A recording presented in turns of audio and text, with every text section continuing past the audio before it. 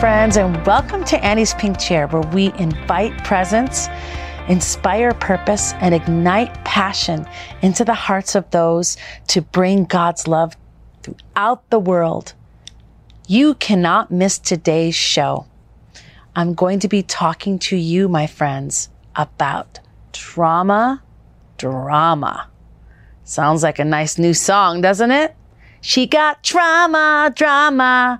So a lot of you, maybe you don't understand what trauma is, but I am actually from the sex industry.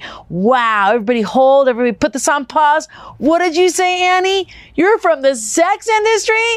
Wow, what are you doing on television? Like for real, like how did you get a pass? How did you get these chairs? How did you get to wear that cute pink outfit and wear that cute makeup and have your hair curled different colors like that? Just how did you do it? There's a history, my friends. And guess where it starts? This all starts. This is my testimony, y'all, with trauma. Okay? When I was growing up as a little girl, my daddy was a raging alcoholic. And up until I was about 3 years old, he would drink on a regular basis. He would drink beer. That was his drug of choice. In fact, my mother and him both went out to the bars and they met over bowling. My mom actually had bowling trophies. She's really good at it. She was like 5'10", 11, tall, very like sports enthused with bowling. She could do a really good job. And my dad and her started dating. And of course, one of their dating practices was having a couple beers, getting a little tipsy, having a little fun. Well, hey, one day my dad decided to marry my mama, and she had her first baby, which was my older sister, Diana. And can I tell you guys about my sister? Like, I looked up to her with everything in me. I loved her with all my heart. Well, when Diane was a very little girl, it's unfortunate, and I don't like to talk bad. You know, it's one thing to talk about other people, but when we're talking about our actual family and our own family problems, it gets very, very uncomfortable. It also becomes really personal. But I don't mind doing that with y'all today. I don't mind getting personal because I know right now you might be watching this show or you might be listening to the podcast, you know, in your own life thinking, there's something going on that I can relate to with Annie. Right from the get-go, when I was born into this world, I was born into trauma. My daddy was already hitting my mother. He was drinking. He was yelling. At that point in my life, when I was a very young girl, my brother had been born, older brother, and then my sister. And so I just remember as a little girl, hearing my daddy's voice bellowing throughout the house, yelling at my mother, using explicit language. I actually remember walking on the floor and crunching my feet over beer cans. My dad had a habit, obviously. Well, my mom finally put her foot down and said, "You are not going to drink anymore in this house." She had already tried it earlier and it didn't work. And so this was the last final straw for her. And she told my dad, "If you don't get help, I am leaving with the kids and I'm not coming back." So my dad, wonderful organization, went to AA. And he was there for a month and continued to go there for about a year to all the meetings. He brought home, I believe, his first Bible that I physically saw. And my dad rededicated his life to God. Now, here's the problem. My dad, even though he was healing, he was dealing with a lot of his own trauma. And my dad came from a very abusive household where my grandfather was abusive towards my grandmother. My grandfather also was drinking. My grandfather also was having raging episodes. But my daddy told me this story probably in about 2006 that his own father broke his arm because he took his car out for a drive when he was a teenager and did not ask permission. So he pretty much beat him down. My dad never forgot that. My dad also never forgot the discipline my grandfather gave him. And even just being in that household, he had a lot of tears and a lot to share about how just uncomfortable, and it wasn't a normal childhood. It was very, very dysfunctional. So of course my dad passed these dysfunctions down to our family. And I was raised in a household where we were always, us children, my two brothers and my sister, were always on the edge of our seats. Felt like we were in constant danger. Felt like any second the shoe was going to drop. We laugh later now, like, oh, remember when Dad took out the belt and whipped us and made our skin bleed, and we got bruises here, we got, broken ribs there. My two brothers got the worst of my dad's rage. My dad, even though he became sober, unfortunately, y'all, you can get sober all you want. But if you do not deal with those root issues of the trauma and the pain and the abuse that happened to you, you are going to carry this to other people in your life, in your family, and you can actually hurt your friends, you can hurt your family, and you can carry this on from generation to generation to generation. It's called in the Bible, generational curses.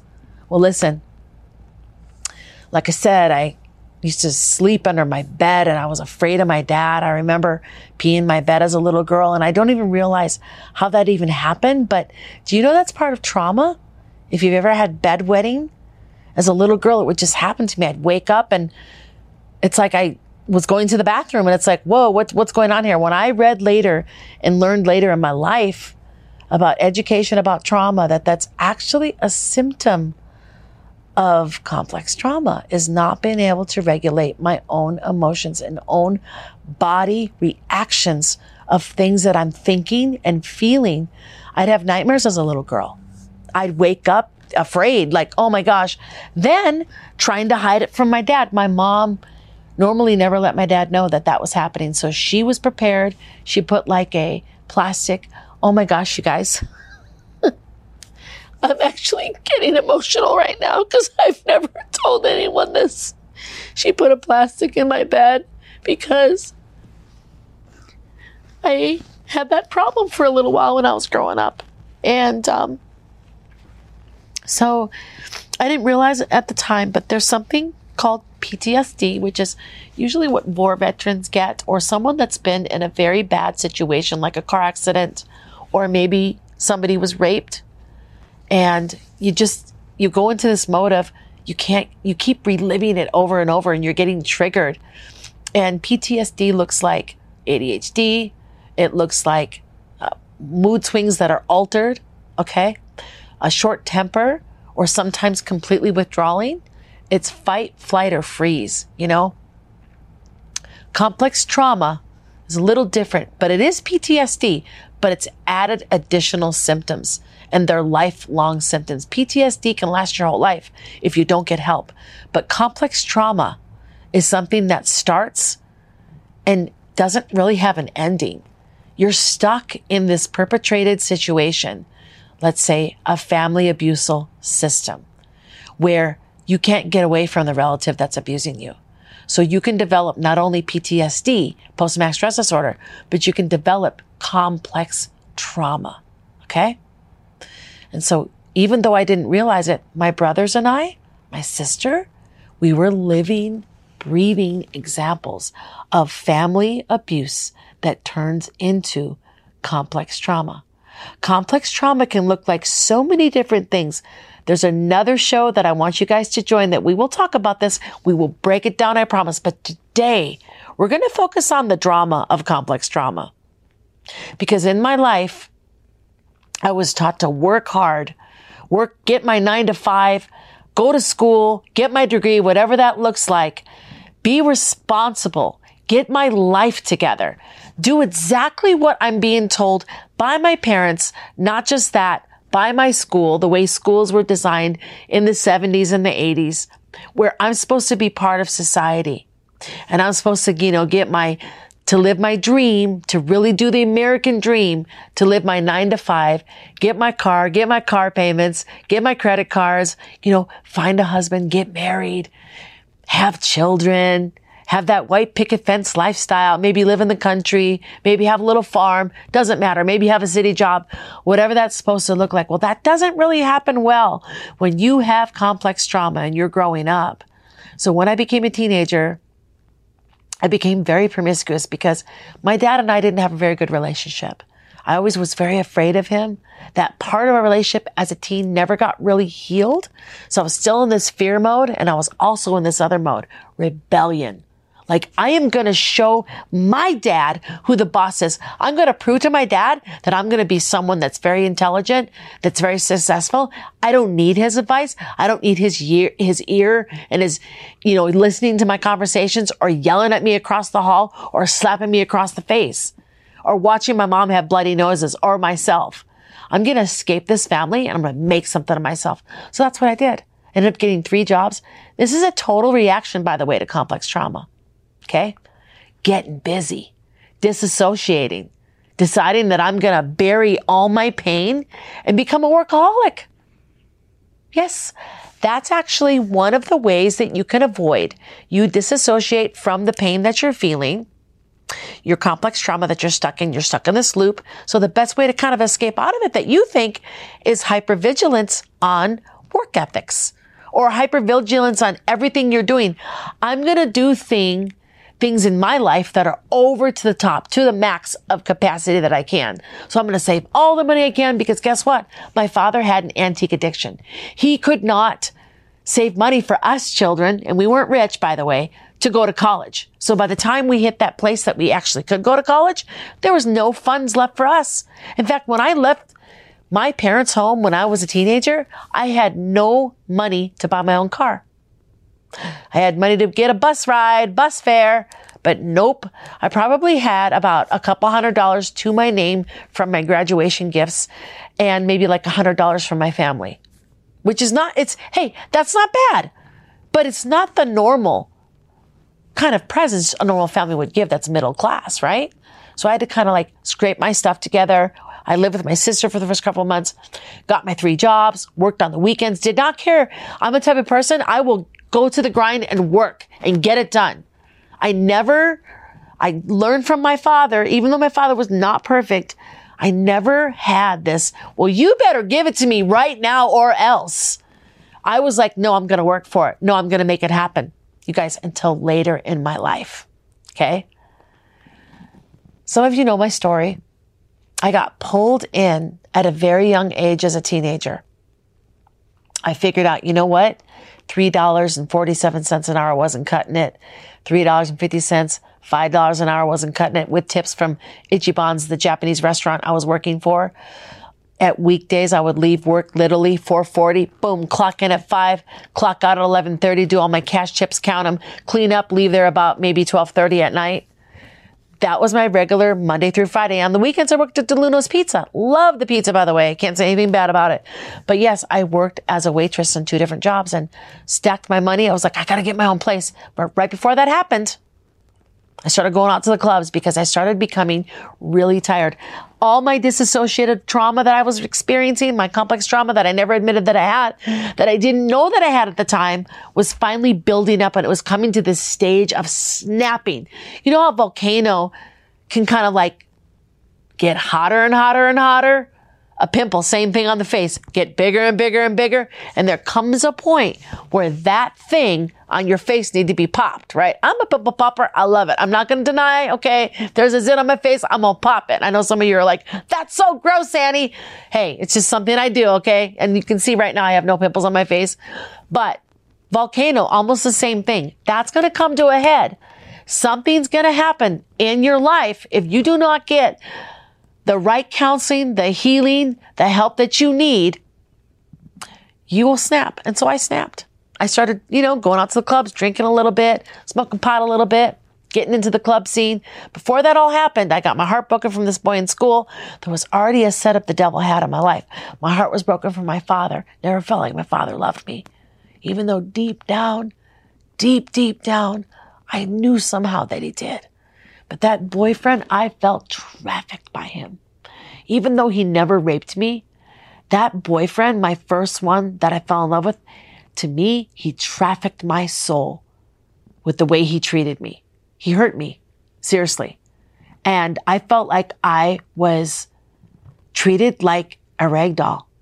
And that set the precedence for the rest of my life. So I go out to the club one night with my girlfriend. We both had fake IDs. We're teenagers still. You know, your brain does not form completely till you're about 25. Okay? 25 years old is when really we can say, we're an adult. We can make the right decisions. We can make good choices now. We've got sound judgment now. But your brain is continuing to form and grow. So to me, honestly, you guys, I disagree with the 21-year-old drinking age. I even disagree that we should have car licenses. And I know some of you are like, Annie, you're such a prude. And oh my gosh, like we shouldn't probably get our license till we're 21 to drive. Seriously, like this is the thing, you guys. Our mind is not ready for some of these things, especially if we have a traumatized mind. Did you know that 50%, did you hear that, my friends? 50% of people will experience some sort of serious trauma in their life, whether it's mental, physical, emotional, right? Soulful trauma, spiritual trauma. You can be abused in a way or treated in a way where your soul is devastated. Well, I had that set up. The demons, the devil, whatever you want to call it, came after me at a very young age to tell me that I was worthless, that I was ugly, that I was stupid. I couldn't think straight. Even though, by the way, ADHD, which I've never been diagnosed, or ADD is actually, some of it is from trauma. A lot of it is from trauma. That I'm not good enough. I never had the right clothes. I never had enough money. I didn't have my own car yet. I was like taking the bus. I was not a good person. So speaking into my heart and into my ear was the enemy's voice. Rejected, ugly, not pretty. Get the money. The money's the answer. Materialistic things, dressing pretty, getting attention is the answer. It filled that void. I'm not going to lie. That totally had this huge void in my cute little heart, like that I filled with money, alcohol, sex. Oh my gosh. For some reason, it just for a minute, for a couple hours, for a couple days, months, whatever it is, years, it feels good for a while. It fills that void. That trauma, it's still there, but it's buried. You're just putting more things on top of it. You're pushing it down deeper, deeper, deeper. The bottom of the well has the trauma, but you're shoving other stuff in it, whatever you can. Some of you, it's food. Some of you, you're angry. You have a temper tantrum. Some of you are addicted to porn. Some of you are shopping addicts. Could it be your trauma is actually speaking to you right now? Some of you like to be control freaks. Got to control every situation because you're hypervigilant. You don't want to lose control because if you lose control, everything, you'll lose it, right? Some of you, you fear. You fear everything. Could it be that's a root of your first initial trauma that happened to you? So you guys, we go out to this club. We're dancing. We're having fun. We're still teenagers. We're drinking Long Island iced teas. We're just, I remember the song that was playing. The lights are on. You're not home. You remember Robert Palmer, okay? Had his music's out there. It's like we were like literally dancing to these 80s tunes and we were like, we look good. We look hot. Like, yeah, check us out. These guys come walking in. No idea. Top secret. They were undercover sex traffickers. At the time, we were like, no, these guys have money. Look at their fur coats. Not even winter yet, but it's okay. They can wear their furs up in here. Sunglasses at night. I wear my sunglasses at night. Funny, right? It's a famous song back then. Walked in with sunglasses. They come up to the bar. We just got off the dance floor. Of course, we're in there underage, like I said. Owner of the club didn't care. And he liked us. He thought we were gorgeous. So we're like, free drinks for these ladies. It's ladies' night. The men come up. We were done with our free drink tab. We were already into a couple Long Island iced teas. And they said, hey, let's buy these ladies a drink. Check them out. And I was like, oh, where do you guys come from? Oh, well, we're car dealers. And my friend over here, he owns his own real estate company. And of course, we're like, tell us more. Me and my girlfriend at the time both had daddy issues. We both didn't have a lot of money, but we were cute. We had cute clothes on, even though they were, not designer, but they were nice. We made ourselves look pretty. And so my girlfriend starts dating one of these men. And she calls me up literally, like probably about 2 weeks into it. She's like, I'm in Hawaii. Girl, I'm on the beach and I'm hearing the beautiful waves coming in and out of the phone. And you know what? No one back then really had cell phones. We're talking 1987, y'all. We're talking the days of the cell phones were probably as big as my poofy right here. Like, except a little thinner. Like, look at my poofy right here. Like this. Hello. Wow, it matches my hat. Looks so cute. And she's in this car. She's in a yellow Corvette drop top. And I'm like, can you send for me? Like, she's like, come out here. She didn't tell me what she was doing. She just said, when you get here, I'll show you. But I knew it had something to do with taking my clothes off. I had no idea that she was with a trafficker. And I had no idea that I was about to meet the real life. It's called the game. Pulled into it out of a need and greed for money. The need to feel okay about my life, to feel safe. If I had money in my bank, if I had enough money to get my own apartment and maybe eventually buy my own house, at this point, my dream, y'all, of getting married and having children was way over. Like, I was like, I'm an independent woman. I'm going to become an entrepreneur. I'm going to have my own business. I'm going to go to music school. I'm going to produce my own album. I'm going to play the guitar. I'm going to play my keyboard because I can play all music by ear. I can sing a little bit. I'm going to become a musician and I'm going to make my life successful. And this is the way that I'm going to do it. And listen, friends, let's be real. This was my plan. This was not God's plan. I grew up in a Lutheran church. I remember the first time that I accepted Jesus.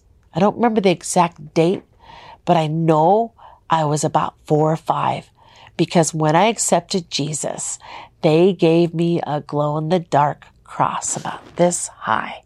You could put it up to the light, and then when you turn your lights off, you could just hold on to it, look at it, because it glowed. And back then, Casper the Friendly Ghost was a famous cartoon. He was one of my favorite little guys. And I actually had a Casper the Friendly Ghost little doll that I used to play with. You could pull the back string and he would talk to you. You guys, I'm so dating myself, but I do not care. And I was literally in this place of, I'm going to stuff all my drama, and I'm just going to do my life and do me. That's what it's going to be. Me and my girlfriend, we're going to have our great time. So I flew out to Hawaii, and I remember looking through the window of the airplane because it was my second time ever being on an airplane. The first time, my sister, when I was 14, she flew me down to Orlando right when Epcot Center was opening. In Epcot Center, the only part that was really open was half the kingdoms, and they had like that beautiful silver ball open. You could go inside of it and tour it and stuff. And so I was looking out the window and I was like in the very back, because when you're that naive with booking flights, you don't know where to sit in the plane. You don't realize that the back of the plane is the worst, bumpiest part of the ride and your ears might pop. And so I'm sitting there watching the water thinking, oh, I hope the plane doesn't crash. And looking down, and all of a sudden I see those beautiful emerald jewels in the middle of the sea. And I saw the big island, and I saw Oahu, where I was going to land. And there I was, landing in Hawaii. I remember stepping off the plane, going down the stairs, because it was like one of those planes where you landed on the blacktop, and then you walked down the stairway. And there were these beautiful girls Aloha! Welcome to Hawaii. In the background, guess what they have playing? Tiny bubbles in the wine makes me happy, makes me feel fine. We all know who Don Ho is, right? Famous singer from Hawaii. And I get there with the beautiful leis, and I smelled the flowers. I knew they were real. And here's my girlfriend with her she was in a drop top Mustang at the time. She pulls up. She's like, get in the car, girl. She had the top down, had her glasses, like her sunglasses on. She's styling. And I'm like so excited because I was finally feeling like I was in control of my life and I was going to make something change. I was no longer going to work a 9-to-5. Nope. I was going to become a millionaire. And this was how I was going to do it. I was going to learn from my girlfriend how to make fast cash. You guys, listen, we're out of time right now. So thank you, friends, for coming on Annie's Pink Chair today. We will see you next time. Bye. Hi, friends. Let me read you part of my book about my story, becoming a trafficking victim in Las Vegas. The Skyway Lounge in downtown Minneapolis was a happening strip joint. Slick businessmen in fancy suits strolled in for lunch and after work. Ties loosened, money rolling. The tips were great, the best in the area. And dancers lined up to work at this place. I was lucky to be a regular. One Saturday night, I was dancing to Prince's Kiss. Giving some special customers a little extra glimpse of skin when in walked a man who caught my attention. The bright lights illuminating the catwalk stage couldn't distract me from how gorgeous he was. A cross between young Billy D. Williams and Denzel Washington, he wore a gray tweed suit and pointy loafers. He walked confidently, light and smooth, his jerry curl pulled back in a sleek ponytail. My friends, this is my book, Fallen Out of the Sex Industry and Into the Arms of the Savior. And this is the story of me being turned into a sex trafficking slave in Minneapolis, Hawaii, and Las Vegas, my final destination. This teaches you about trafficking and how it can happen in your own backyard. You think it can't happen to you? Think it can't happen to your girlfriend or your child, your granddaughter, your niece, even your nephew? It can, my friends. If you're interested in this is going to help you learn about this, but it's also going to give you a call to the charge. You can simply go to pinkchair.org, click on the book to purchase it. You can help us, help others get out of trafficking. Thank you so much.